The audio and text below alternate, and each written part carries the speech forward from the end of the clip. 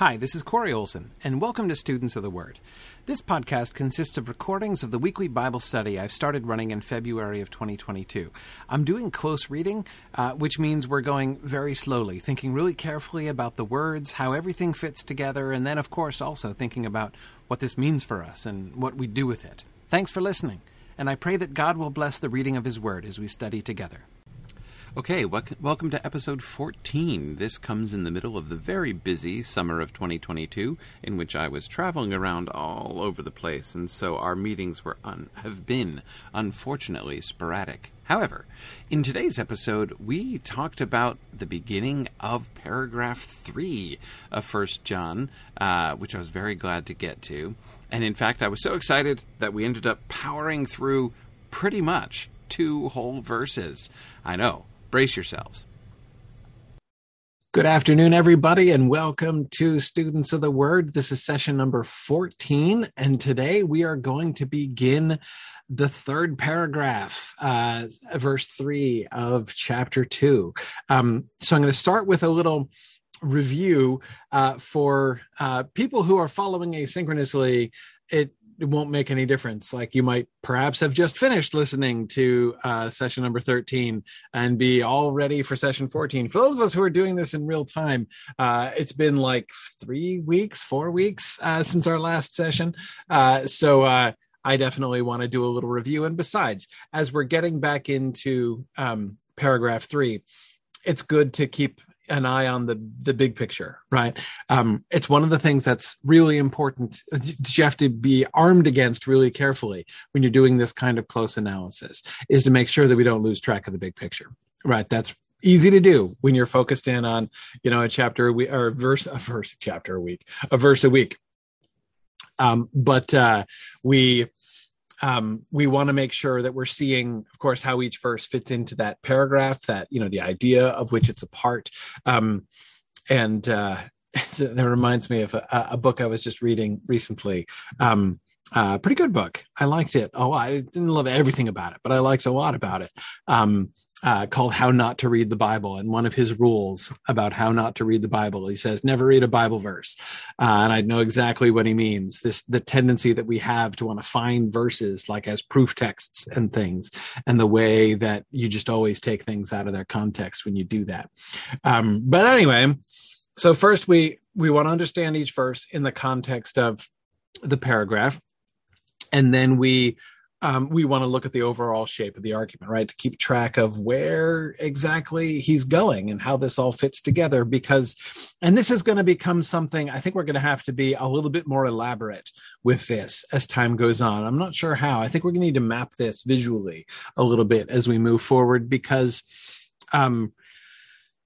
unlike, say, Paul, for instance, Paul's arguments in his epistles are not exactly always linear, precisely, but nevertheless, there's more of a sense of like, I'm building a cumulative argument, right?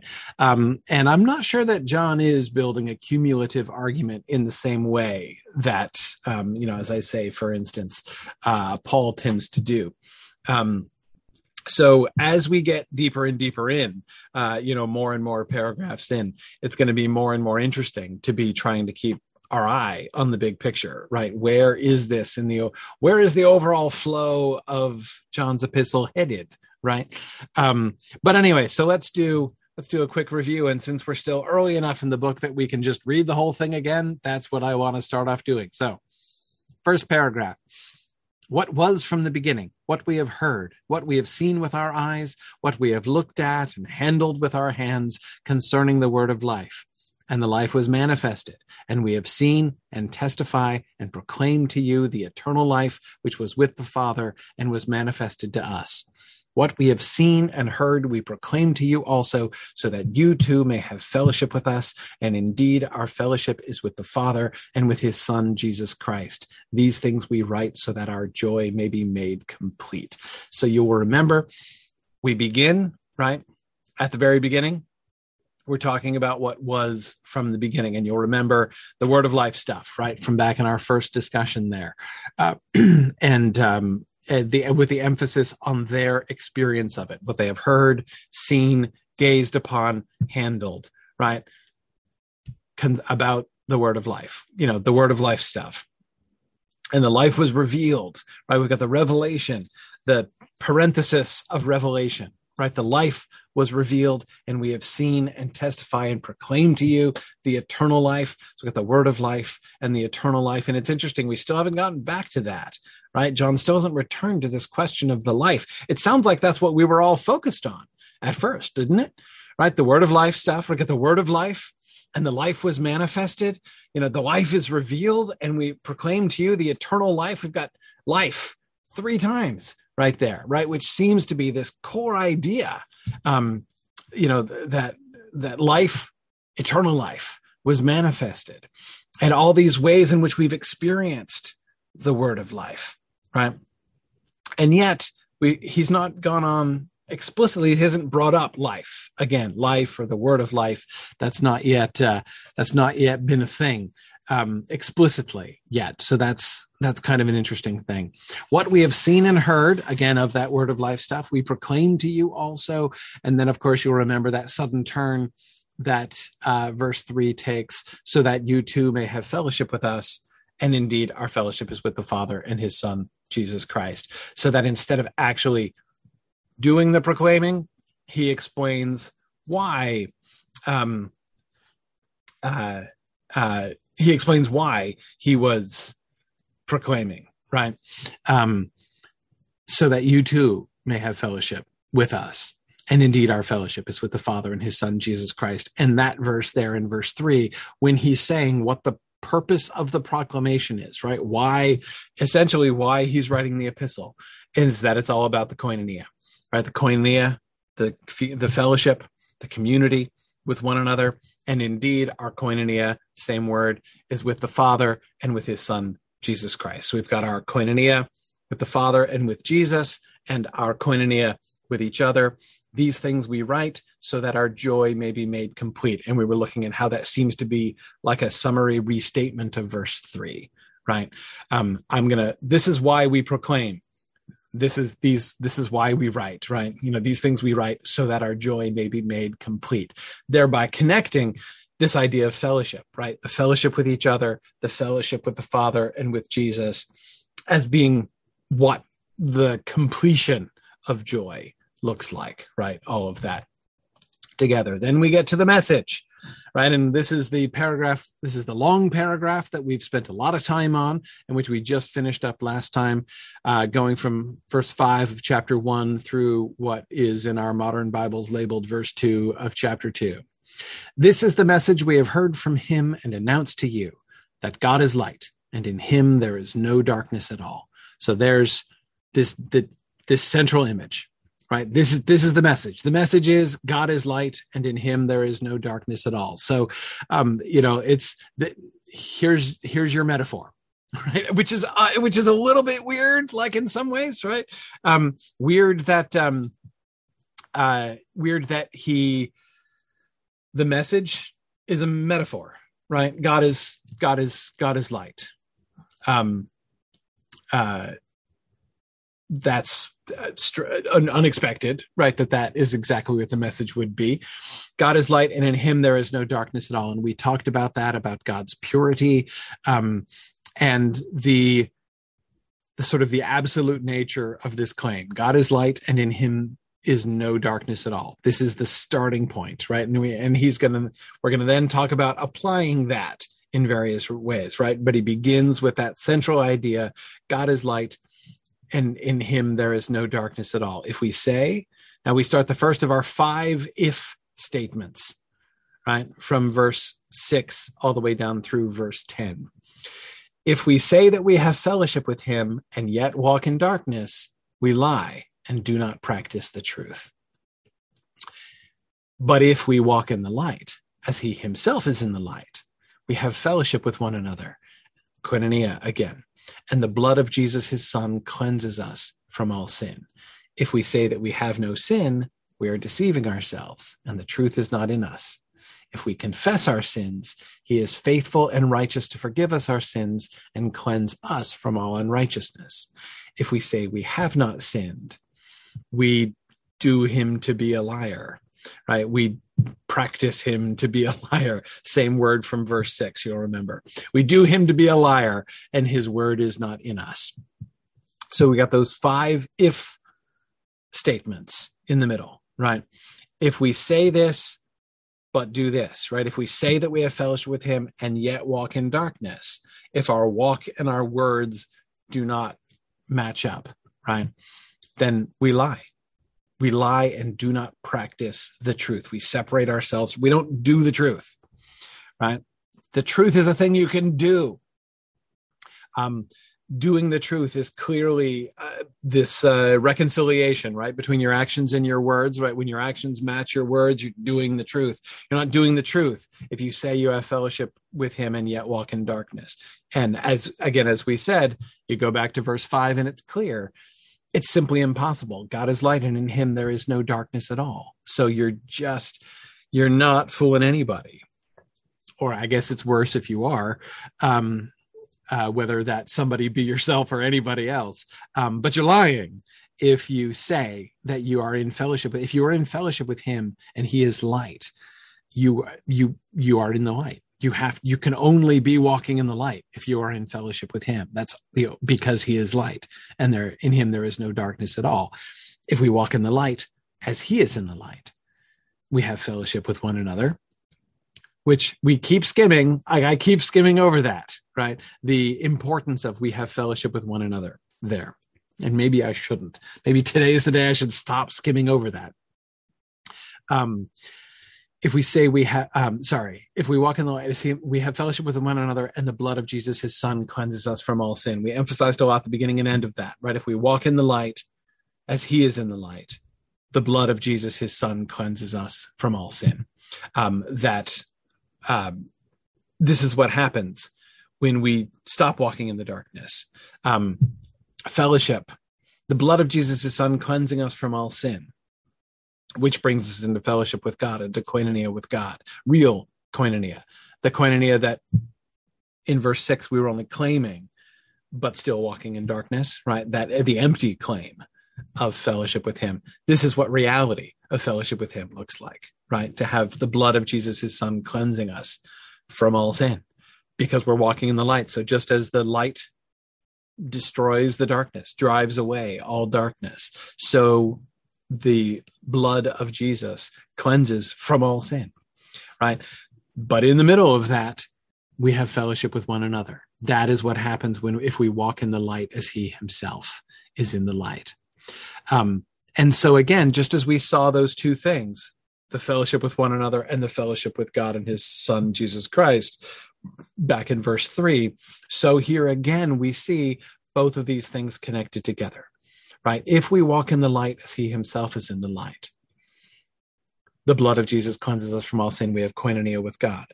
We also have koinonia with each other. That is as inescapable a conclusion. And he puts it first, right? That's not just like a little bonus. We tend to focus on the blood of Jesus. We tend to focus on the salvation part, right? But that is not for John the primary thing. Right? The thing he puts first there is we have fellowship with one another, as if to emphasize the significance of that, right? We have fellowship with one another if we walk in the light as he himself is in the light. It's not an add-on. It's a central feature of walking in the light. So we've had negative, right? If we say this, but if our words and deeds don't match up, then we're lying and we're not doing the truth. But if we walk in the light, then we have the koinonia. If we say we have no sin, so now with the negative again, if we say we have no sin, we're deceiving ourselves, right? We're leading ourselves astray, and the truth is not in us. So again, talking about our relationship with the truth, right? We're not doing the truth if we're saying one thing and doing the other. We are deceiving ourselves, and the truth is not in us if we say we have no sin.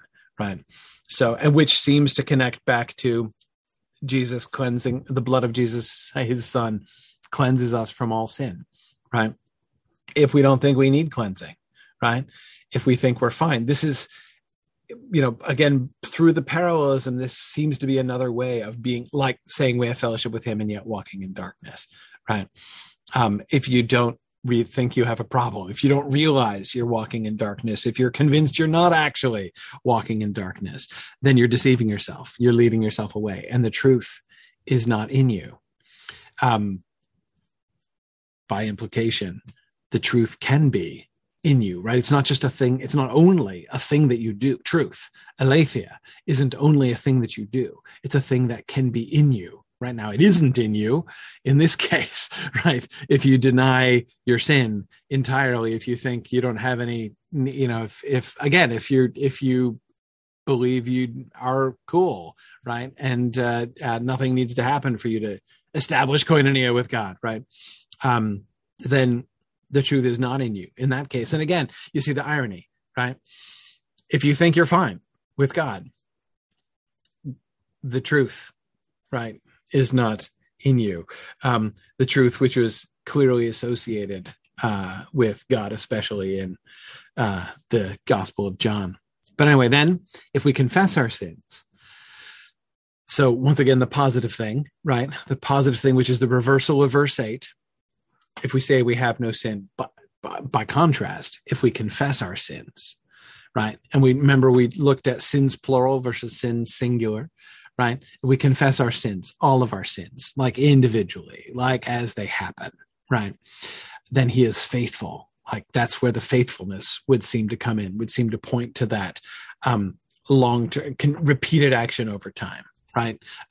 God is not only righteous, he's faithful and righteous to forgive us our sins and to cleanse us from all unrighteousness. And we looked at the importance of the parallel there, which is submerged in the translation choices of many modern translations, because of the way in which the words righteousness and justice are both used to translate the same Greek word, basically, but it is the same word there.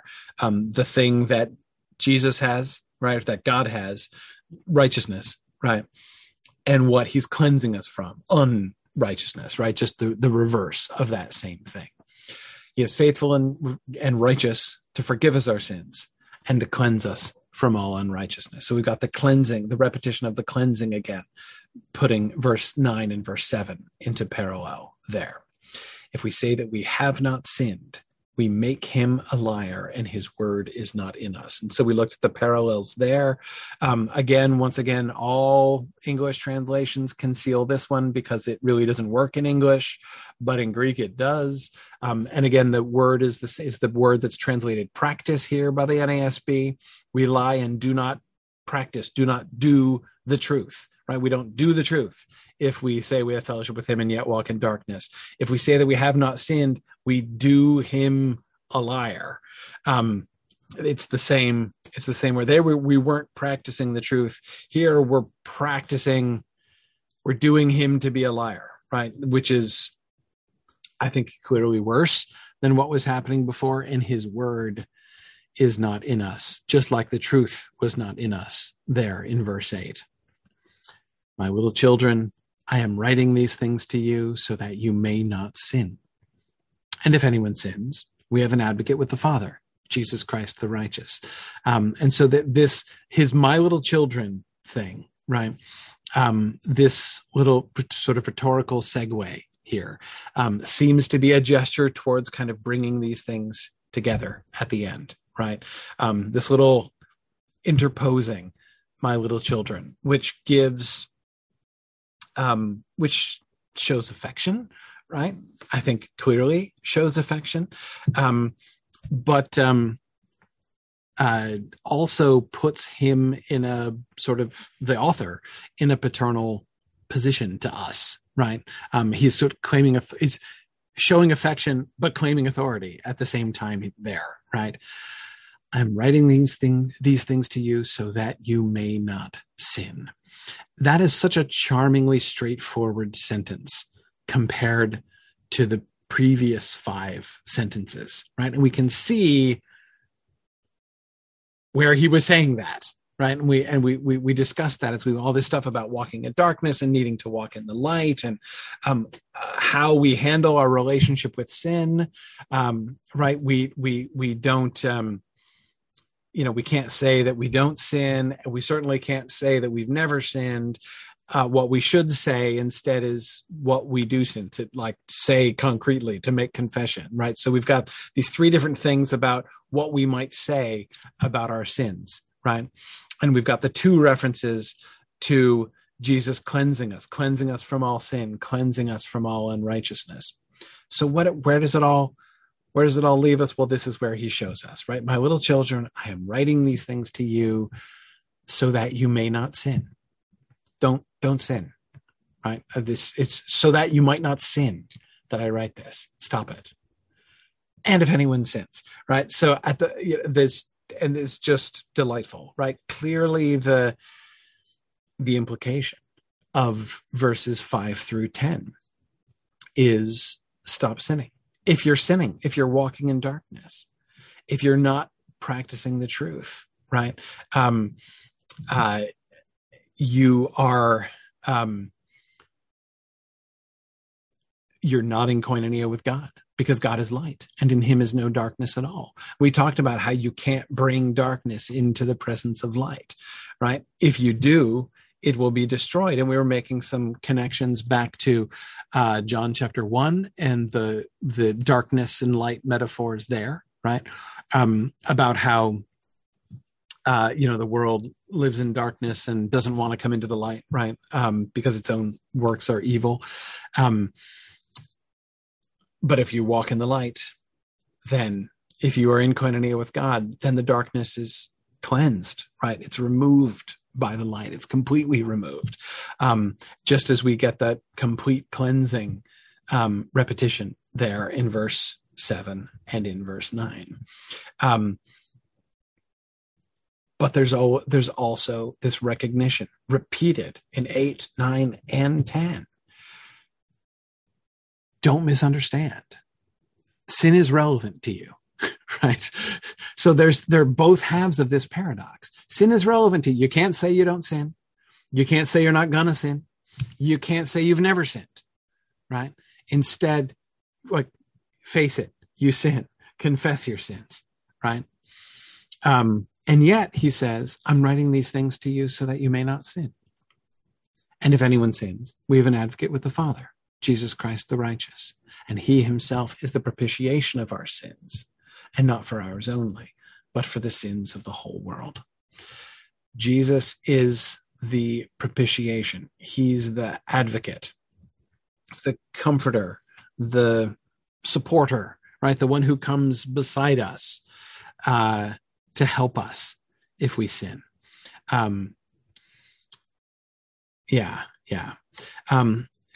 Praise. I think that's true, that, a major reason the church is often accused of hypocrisy is because the sin is hidden instead of confessed. Confession is important, right? I mean, there's a strong desire to conceal sin, right? From everyone, from yourself, right? To even admit that something you did was a sin to yourself, right? To confess it privately to God, to confess it to somebody else, right?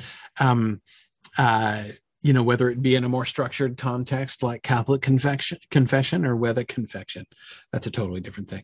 Catholic confession, or whether it be, in a more informal context, within some other tradition, or even publicly to confess, right?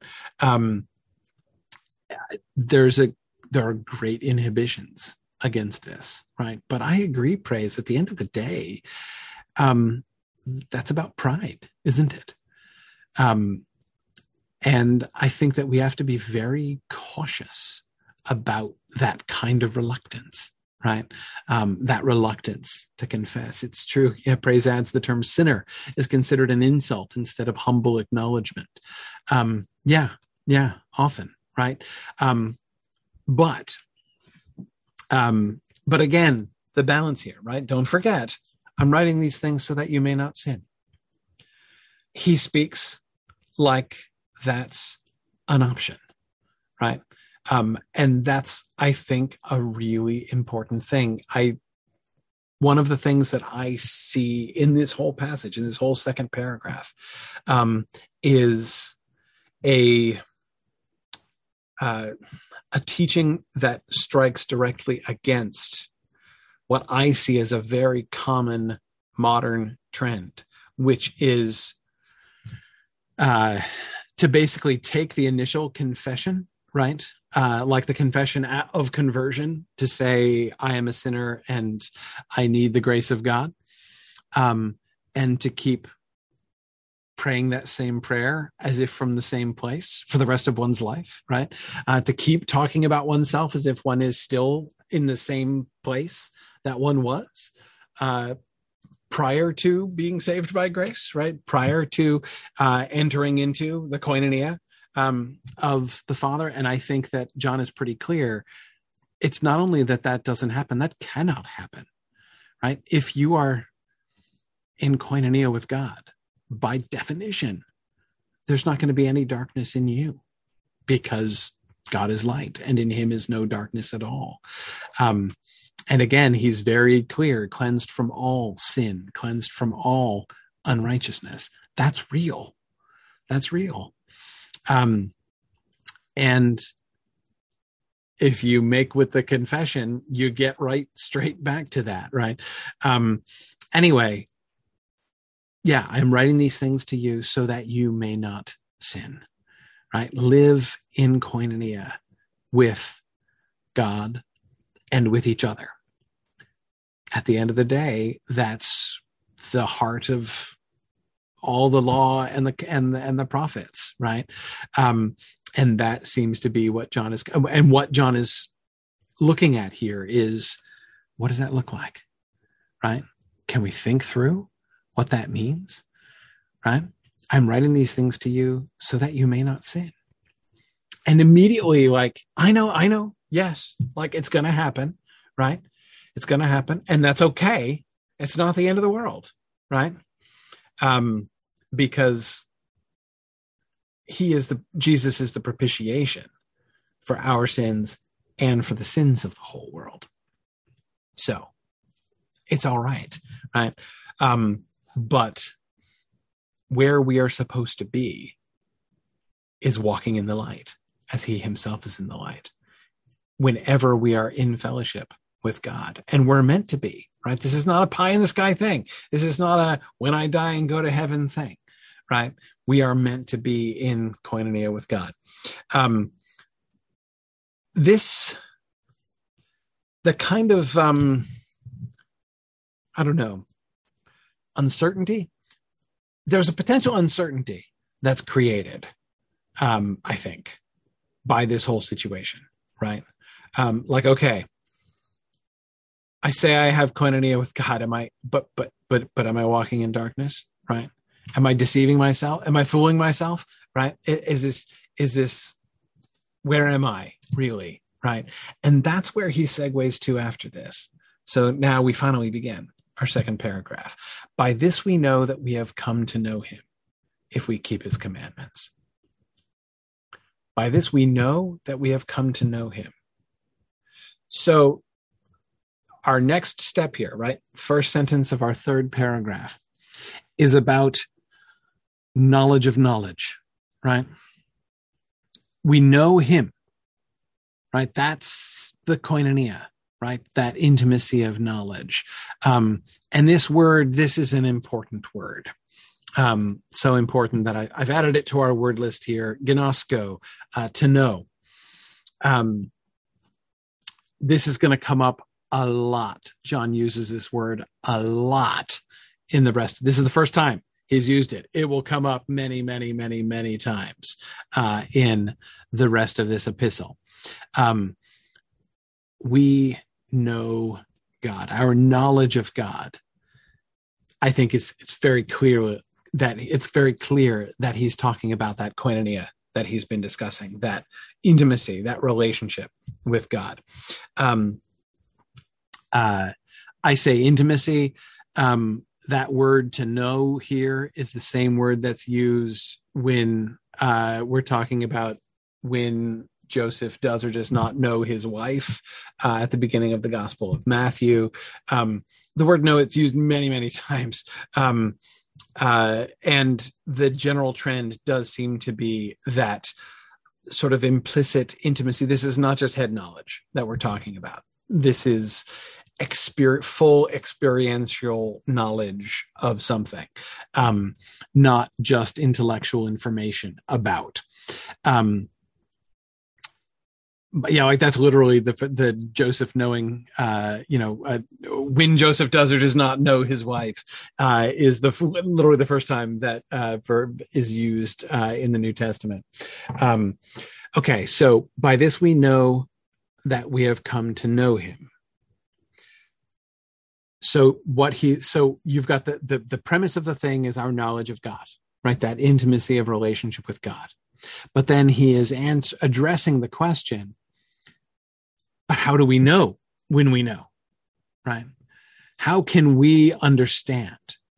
And you might think, my first theory when I read this the first time in English, well, not the first time, when I was thinking about this in English, I was like, I wonder if those are two different verbs for know. Because, sometimes there are many languages that have this distinction, right? Between intellectual comprehension on the one hand and experiential knowledge on the other hand, right? And I was wondering, I'm like, is this like a head knowledge? Like by this we intellectually comprehend that we have come to experientially know him? And the answer is no, it's not, right? There's something weird happening here that I don't get. It's a John-ism again, like just like with the word propitiation, right? Which we were talking about, which John uses that word that way and almost nobody else does. It's another one of those here. But anyway, so we go to our Greek here. And by this we know ginoskomen. So this is the present third person plural, or first person plural. So we're we again, right? But this is present indicative, right? So that's present indicative active. That's just regular present tense, right? By this, so we know that egnokamen, which at first looks like a different word, right? And you could be forgiven for looking at these two things and being like, two different forms of the verb know. It's actually not. Well, this is the same word. So like it's the same core verb in both places. Gnosko. This form with the at the beginning, egnok, and then you lose the s there.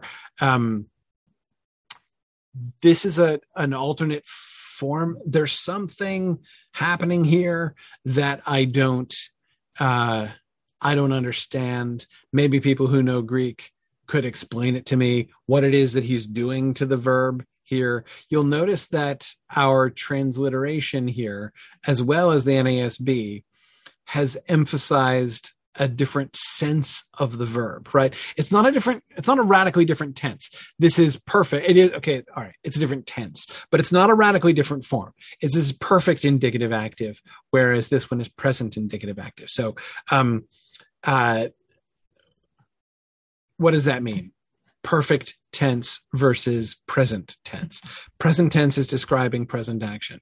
How do we know this, right? How do we know that we have known him would be the way that I would pronounce, like just taking those two tenses, the way that I would render those in English is how do we know present that we have known him, present perfect.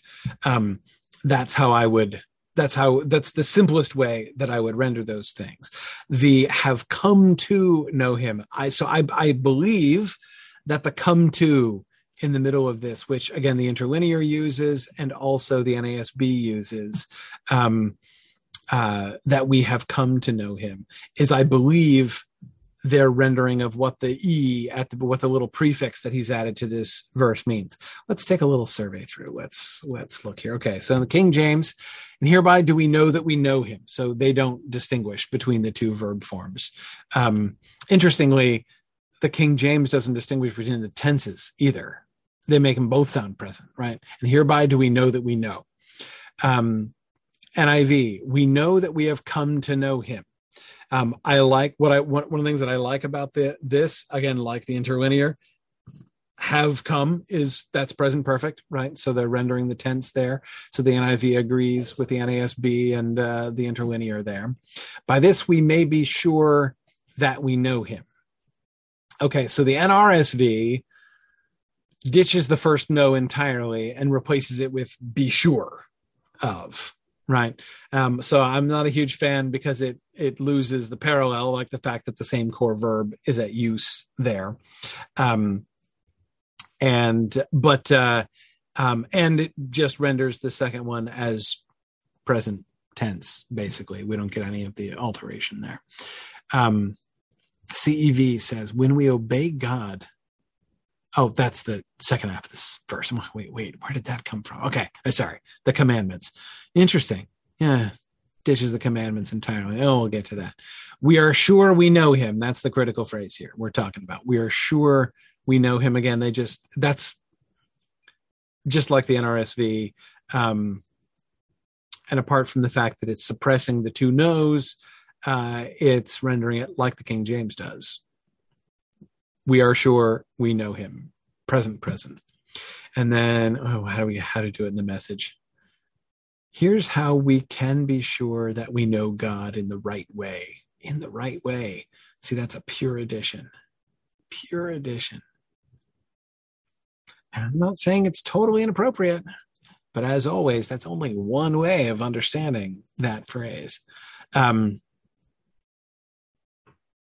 Okay, be sure that we know God, though. But fundamentally, from a verb structure way, they're doing the same thing that the others do. Interesting. Okay. So I'm going to accept, on authority of these translators, that this idea we have come to know is some kind of rendering. I'm going to look at this, though. We're going to trace this because we'll see the egnocomen in other places in 1 John, right? When he uses the gnosko verb, he uses both the form with the E prefix and without the E prefix. He uses both forms multiple times through the rest of the book. So it will be lots of fun for us to see what patterns begin to emerge as we look at those as we go on. But fundamentally, Devorah,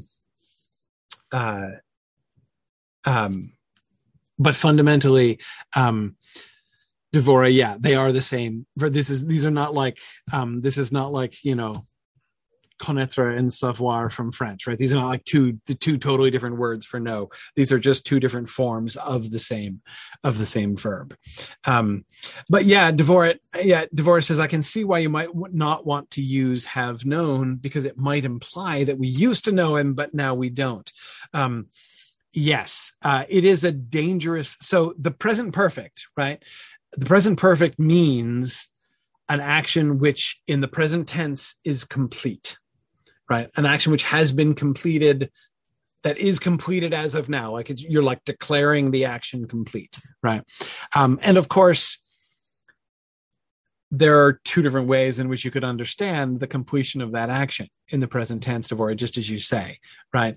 You could see it as like, so we have known him and now it's over, right? The knowledge is done, right? It's been, we can check that off. We can check that box and now it's time to move on, right? And I would hazard not be the right way to understand the present in this case, but rather to say instead, like the fullness of knowledge doesn't actually mean that you're done, right? It just means the process of coming to know something is done. Right. It doesn't mean you forget it. It doesn't mean you don't know it anymore. Right. In fact, to the contrary, it means that like now you can enjoy the knowledge of that thoroughly. It's almost as if, Devorah, right, that like now your joy can be full, can be complete, right? That idea of the completion of joy that we got in chapter 1, verse 5, seems to me to be a thing that's like implicit in the use of the perfect tense there in that second knowledge, right? We have known him. The knowing of him is come to its completion, right? We are in koinonia with him. And again, like that's just a mind-blowing thing all by itself, isn't it? Right? Of course, there's still some of the, that which will be and that which is right now kind of situation here, right? This isn't to necessarily say that the relationship we have with God now is the ultimate form that it will ever be, that there is no room for improvement yet. That, that's not to say this is a contradiction, in other words, of Paul's assertion that at some point we shall know even as we are known, right?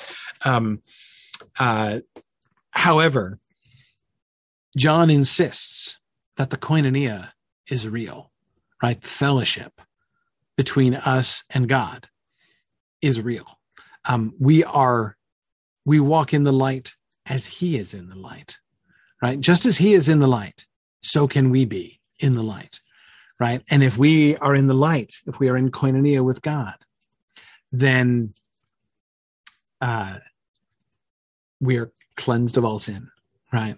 Then there's no darkness at all in us, right? When we are in koinonia with God. So he's using some pretty absolute terms here. And that's been so I think we can't shy away from that. And again, that's why I think, based on the patterns that we've been seeing in the first two paragraphs, that's why my reading, Devorah, of the perfect tense there is that, and I wonder if that's also why he's using that other form of that verb, that we have, if come to is a good,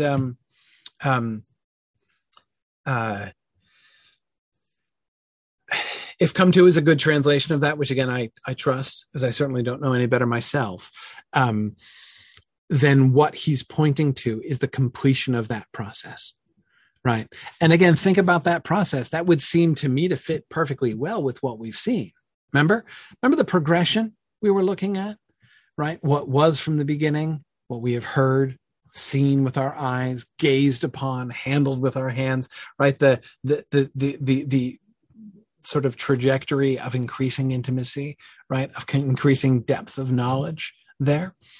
That would seem to fit with this idea of we have come to know him. The coming to know him that's the thing that's done, Devorah. It's not the knowing him that's done.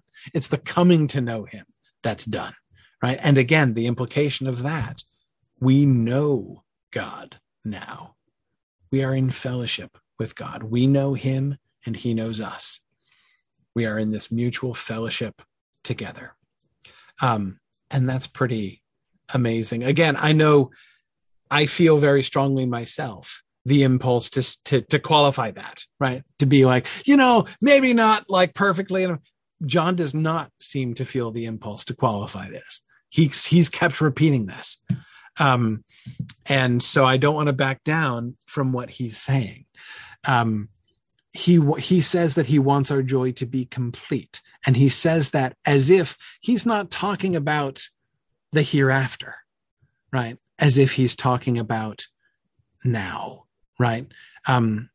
We've been talking about how the implication from paragraph 1 seems to be that he's talking about what comes next, right? Jesus has come. Jesus has risen. Now what? Right? Now what? But in that state of now what? Right? Before Jesus' return, but after his ascension, in this time right now, he's still going to use phrases like that your joy may be complete, finished, perfected, that your cup may be filled up entirely. Just as he will say things like, my little children, I write these things unto you so that you may not sin, right? No qualification, no beating around the bush that you may sin. He doesn't say, I write these things to you so that you may sin less, right? So that you may sin less grievously, right? So that you may begin the long pathway towards purification, right? That's not how he talks, right? So that you may not sin. so that your joy may be complete. We have come to know him. Our knowledge of him has reached completion, just as our joy can reach completion. But how do we know? How do we know? We know that we have come to know him. By this, we understand, present tense. By this, we have full, intimate, intuitive understanding that we have come to know him. So we start with that kind of core idea. We have come to know him. We have gained this intimacy and familiarity with God, the koinonia with God. But the question is, how do we know it? How do we know that we have that? How can we be sure? And remember how relevant this is to all the if clauses he was just doing, right? If we say we have fellowship with God, but then our actions are like this, right? So, okay, so how can we know then? How can we, I mean, it might make you think twice about saying anything about it, right? Because, you might not be doing the truth. So how can you know? How can you know? And he has a simple answer to this. By this we know that we have come to know him, if we keep his commandments. If we keep his commandments. That's it. It's really simple. You keeping his commandments? Are you in fellowship with God? Do you know you're in fellowship with God? How can you know? Well, simple test, the test of obedience, right? Look at these words, because these are going to come up. I didn't put them on the list yet. But I think that both of these words are eventually going to make it onto the list. If the entolos, commandments, entolos, of him we should keep, teromen. This is an important word to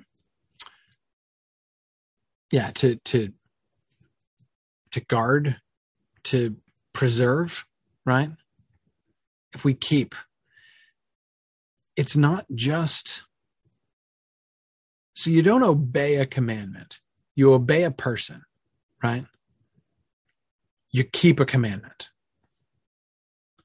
Are we keeping his commandments? And it's interesting, isn't it, that he emphasizes it that way?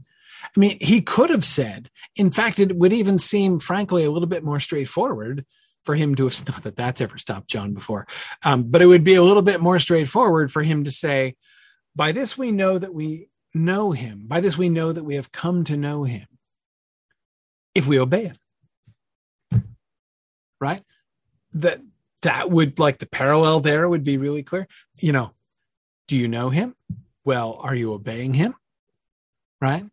That would seem like a sensible, and that's, it fits. Like, I'm not saying that he says something that contradicts that, right? But he doesn't say it that way, right? Instead of following through on that kind of parallel structure, right? Do you know him? Well, do you obey him? If the answer is yes to one, it's yes to the other, right? And again, that's what he's saying, right? He's talking about his commandments. Are you keeping his commandments? In a sense that, of course, that's just like another way of saying, are you obeying him? But what's the difference? What's the difference? If the commandments if we should keep his commandments, this is how we know that we know him. If we keep his commandments. The emphasis, I think, the shift in emphasis from are you obeying him to we're keeping his commandments is specific attention to what he's told us to do, right? Again, you obey a person, you keep a commandment. we are indeed meant to have general obedience to God, right? Whatsoever he commands, we are to do. But when you say, keep the commandments of him, shows this is not just like an attitude. These are about specific actions, right? An attitude of obedience, a willingness to obey, right? I am prepared to obey at any point. That's a good thing. But that can also, there are ways in which that can almost be evasive, right? Just give me a command and I will go. You have commands. You've been given commands, right? Let's stay focused on the commandments that have been given, right? So demonstrate your attitude of obedience by actually following the commandments, right? And again, we can see how this is an extension of what he was just saying at the end of the previous paragraph, right? I am writing these things to you so that you may not sin. Well, let me say that again another way. Demonstrate that you know God, right? Prove to yourself and P.S. to everybody else that you know him by keeping his commandments, right? Not sinning on the one hand and keeping his commandments. Now, those are not the same thing, right? But they're complementary to each other, right? Certainly, if you're sinning, you're not keeping his commandments. And presumably, if you're keeping his commandments, you're not sinning, right? I'm not saying you can't kind of do both, right? They're not identical. There's like some, there are definitely scenarios in which you can be keeping his commandments and also sinning, right? In different ways or whatever, like depending on the commandments in question, right? But this is very practical. Divorce says I can find a loophole if I try hard enough. Exactly. Stephen says keeping commandments also strikes me as showing understanding and taking them to heart, as opposed to just obeying in some blind, unthinking way. I think there's more like application to it in that sense. Stephen says in some ways the Pharisees were pretty good at obeying without keeping commandments.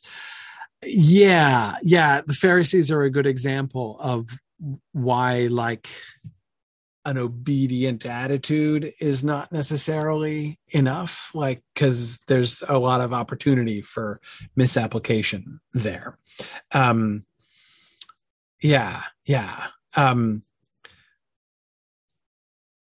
If we keep his commandments. So once again, John brings this back to what we do. And this has been persistent, right?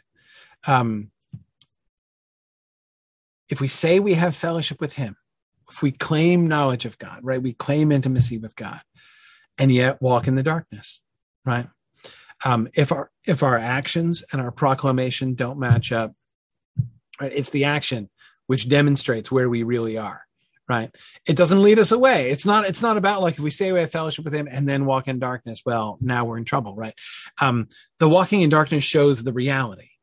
We don't actually have fellowship with him if we're walking in darkness. Again, we can't because God is light and in him is no darkness. So as we talked about before, if you want to walk in darkness, you got to find darkness that's away from me. You have to leave God first. Right. You cannot be in fellowship with him and walking in darkness at the same time. Not possible, right?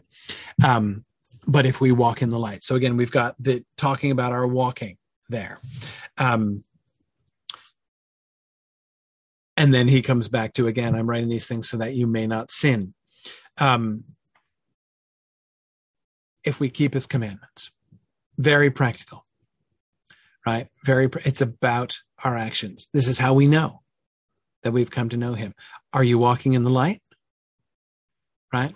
And notice how he's shifting. He's shifted in a sense away from that metaphor. Now, I'm not saying he's abandoning that way of thinking. But he's no longer appealing to that metaphor, right? Walking in the darkness, walking in the light, those were appealing to the overall metaphor of God is light and in him is no darkness at all that he began that paragraph with. Sort of, that metaphor establishes the whole theme for that paragraph, right? And he's not using in this third paragraph, he's no longer invoking that metaphor directly, right? By this we know that we have come to know him if we keep his commandments. Now,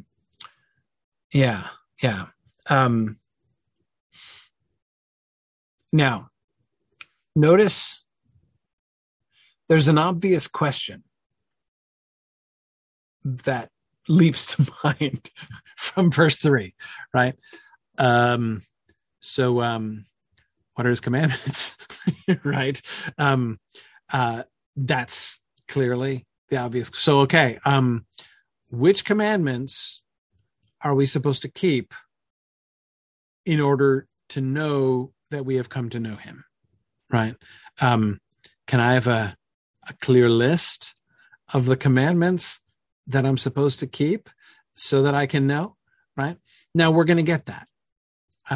He's going to. This is why we need to keep an eye out for the word entolos here, commandments, as he's going to come back and bring this up, and also this idea of keeping, in the sense in which he's talking about keeping the commandments. We'll get a lot more context for what he means by this verb, and we'll get substantially more clarity as to what are the commandments that he is talking about. And I will give you a hint. Commandments is plural. This is a plural noun. And when you hear the word commandments in the plural, it might make you think of the 10 commandments. It might start making you think of the law, right? I don't know, like plural commandments makes me think of a list, right? Like, okay, something I'm going to have to memorize. What we'll see is that entolos is plural in only the most technical sense. That is to say, there are 2 commandments that he's talking about here. And he's going to explain that. He's going to say that explicitly several times later on in the book. To do the spoiler thing at this point, the commandments he is modeling off of Jesus's teaching about love the Lord your God and love your neighbor, right? Those are the 2 commandments. So it's technically they are commandments. There is more than one of them, right?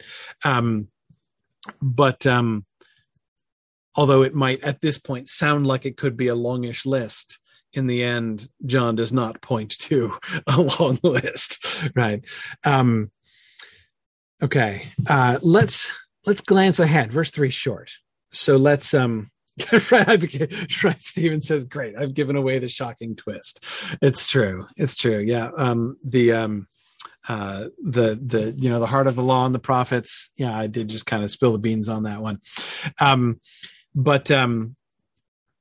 Okay, let's peek ahead at verse 4. Verse 3 was short. Let's peek ahead at verse 4 and see where we're coming. There's a lot in verse 4, right? And verse 4 is verse 4 and 5 is there's a good deal there. The one who says, "I have come to know him," and does not keep his commandments is a liar, and the truth is not in him. Okay. Notice that this has the shape. Phrases people have had 2,000 years to discover on their own what Jesus says are the primary commandments. So it's true. People don't have too much ground to complain about spoilers. You're right about that. Anyway, okay.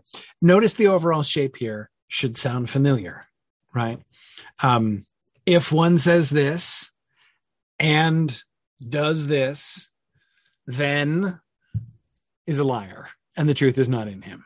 Right? That pattern sounds very much like verse 6, right? A little bit like verse 8, a little bit like verse 10. We've seen this structure before, right? Let's glance for just a second. Notice that we don't start with if here. the one saying. So we start with a neuter, right? No, nominative. No, it's masculine. It's not neuter. It's nominative masculine, singular. That one, right? And so that is a change. If we go back to chapter 1 and we go down, remember these were explicitly if clauses, right? If, we should say, verse 6.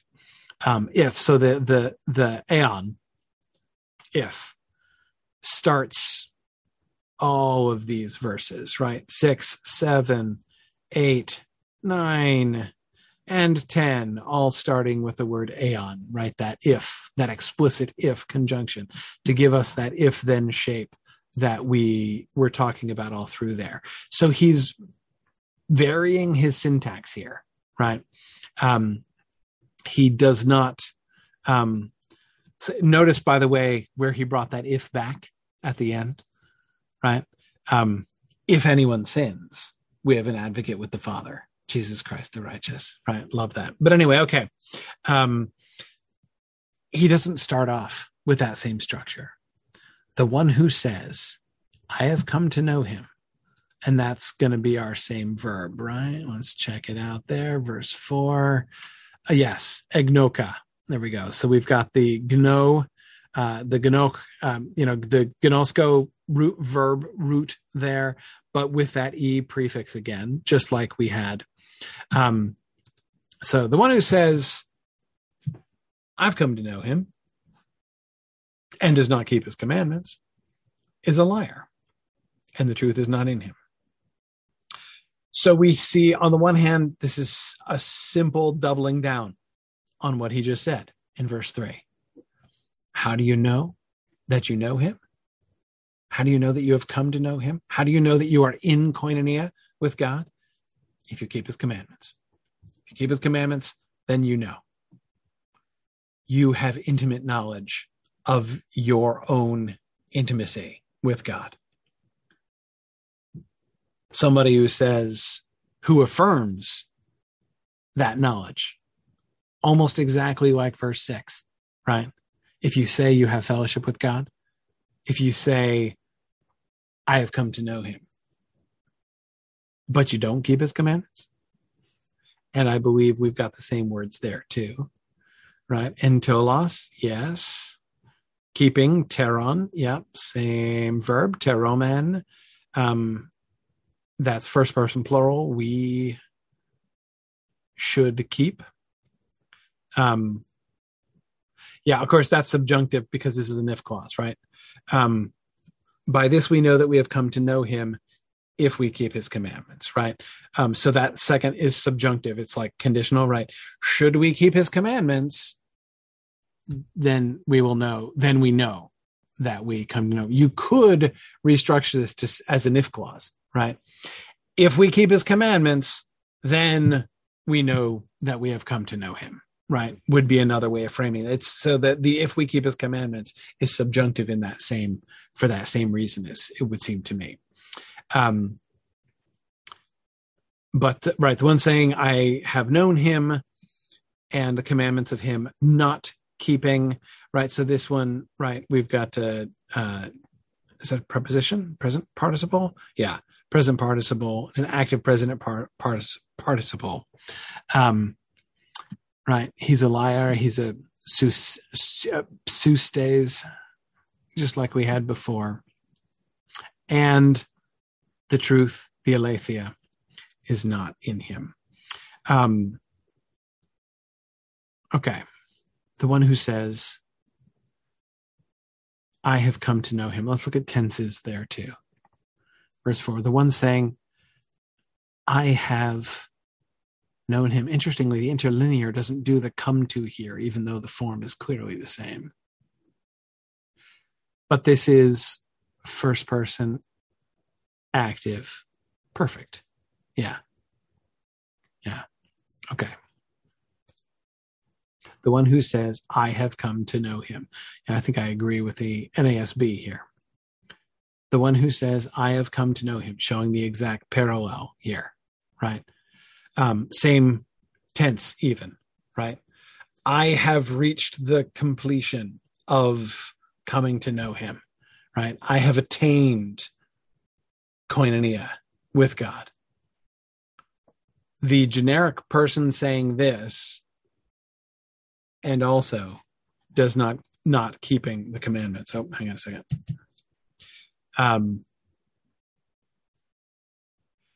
And the commandments of him not keeping. I see. Okay. So I'm looking at the syntax in the Greek.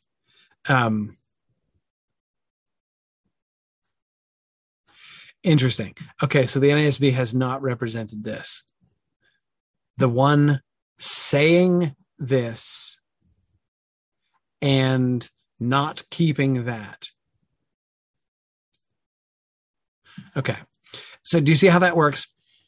So we start with this like article, which is sort of standing in like a pronoun, right? That one, right? This person. And then you have two participles. Now, participles can act as adjectives or nouns or something. In this case, I think it's clearly an adjective, right? The one. Which one? The person who, and there are two participial clauses. The person on the one hand saying this thing and not keeping that other thing, right? Those are both participial phrases that describe the one, right? So the one for whom these two descriptors are both true, right? The one person who is simultaneously saying this thing over here and not doing this other thing over here, right?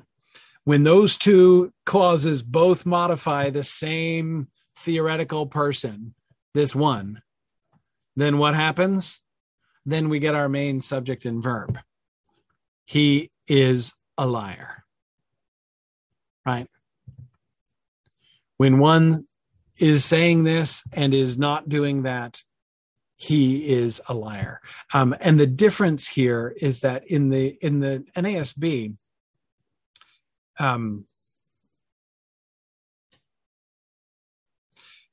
they've tried to make the whole thing one subject, right?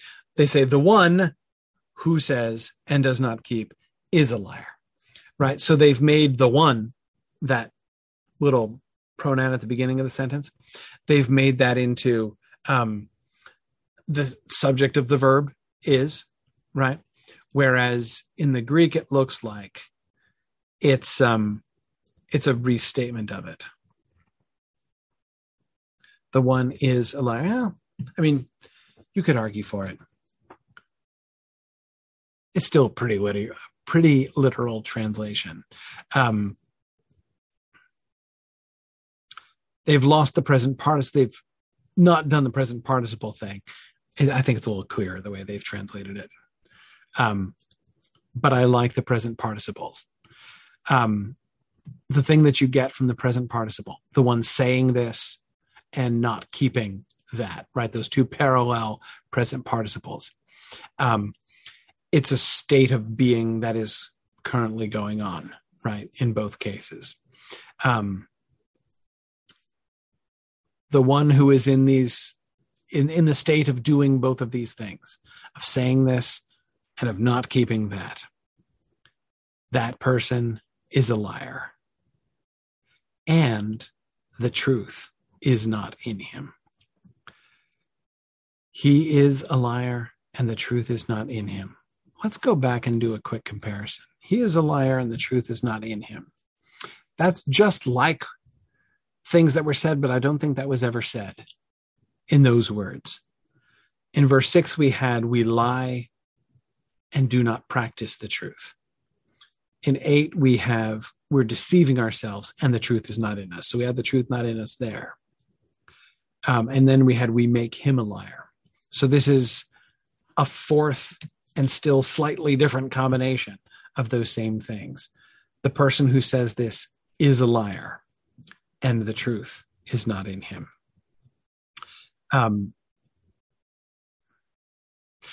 The truth is not in him now in the context of what we've had in paragraph 2 seems much more clearly to me to be a statement, like a repetition of the, like, koinonia is not happening, right? Koinonia is not, the truth is not in you. You are not in fellowship with God, right? You can't. Koinonia just gives like another glimpse of that same thing, right? Just as you can't be in the light and in the darkness at the same time, right? You cannot be in communion with God, in community with God, in koinonia with God, and have the truth not be in you, right? That's what it means for the truth to be in you. The idea of this thing being inside you, right? That you being filled with the truth is tied so closely to that idea of fellowship, of community with God, right? And when you're a liar, right? If you are a liar, I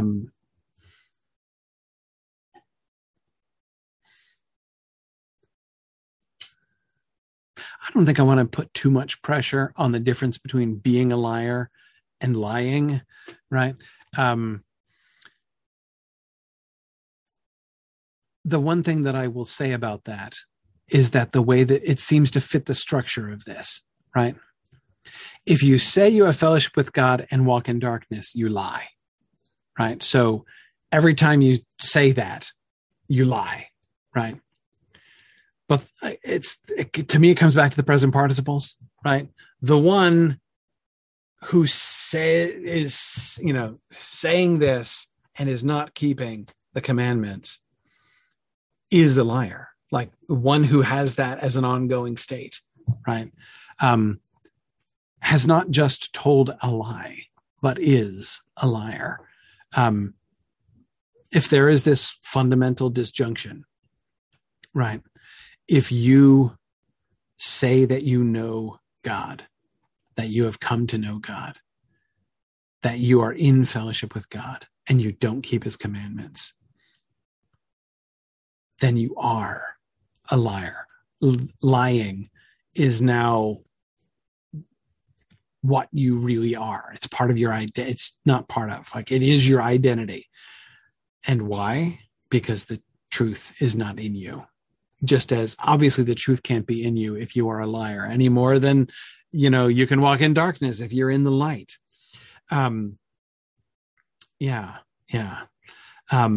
This is how fundamental keeping his commandments is. It is not just the natural, it's the inescapable expression. So inescapable that it's not possible to be in community with God and not to keep his commandments.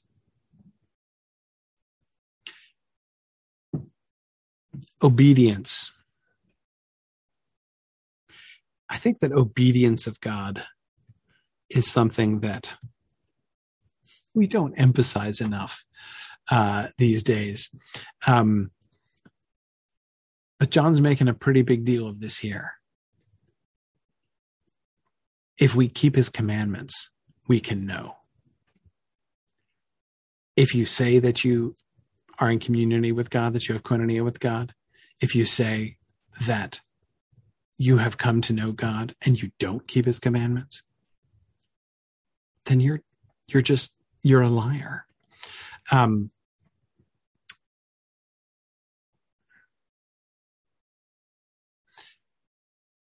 What do we tend to think about when we think about being in communion with God, in fellowship with God, right? What do we tend to think that means? That looks like? What he's telling us, what it has to look like. It has to look like keeping God's commandments, which, spoilers, means loving God and loving other people. If we are not defined by love, if we are not keeping love and keeping ourselves in love, then we're liars and the truth is not in us. Strong language from John here, as so often the case. we will we'll move on. Next time we'll do verse 5. Hey, who knows? Maybe we'll do this whole paragraph in 2 sessions. I doubt it. We'll see. Yeah, there's a lot here. I think I'll be reflecting some more on some of these things as we move forward. But you can see in these 2 verses where he's really hammering on this one point, right? On this identification between knowing God, being in fellowship with God, and keeping his commandments. I'm glad that we discussed these together. All right. I'm gonna that'll be all for this week. Next time, we're gonna see how he continues to emphasize this, and he's gonna bring back some of the other languages that we've seen. So he's going to be connecting back more to that second paragraph in a lot of ways. This paragraph feels like an extension, right? Like a sort of a further application, further thinking through the same things, I think, that he was thinking about there in the second paragraph. Well, thanks everybody for your discussion here today. And I look forward to moving on to verse 5 and who knows, maybe verse 6 next time. Thanks everybody. Okay, that's it for this week. I'll be back with another episode soon as we continue our march through 1 John. I'm glad you could join me. Godspeed.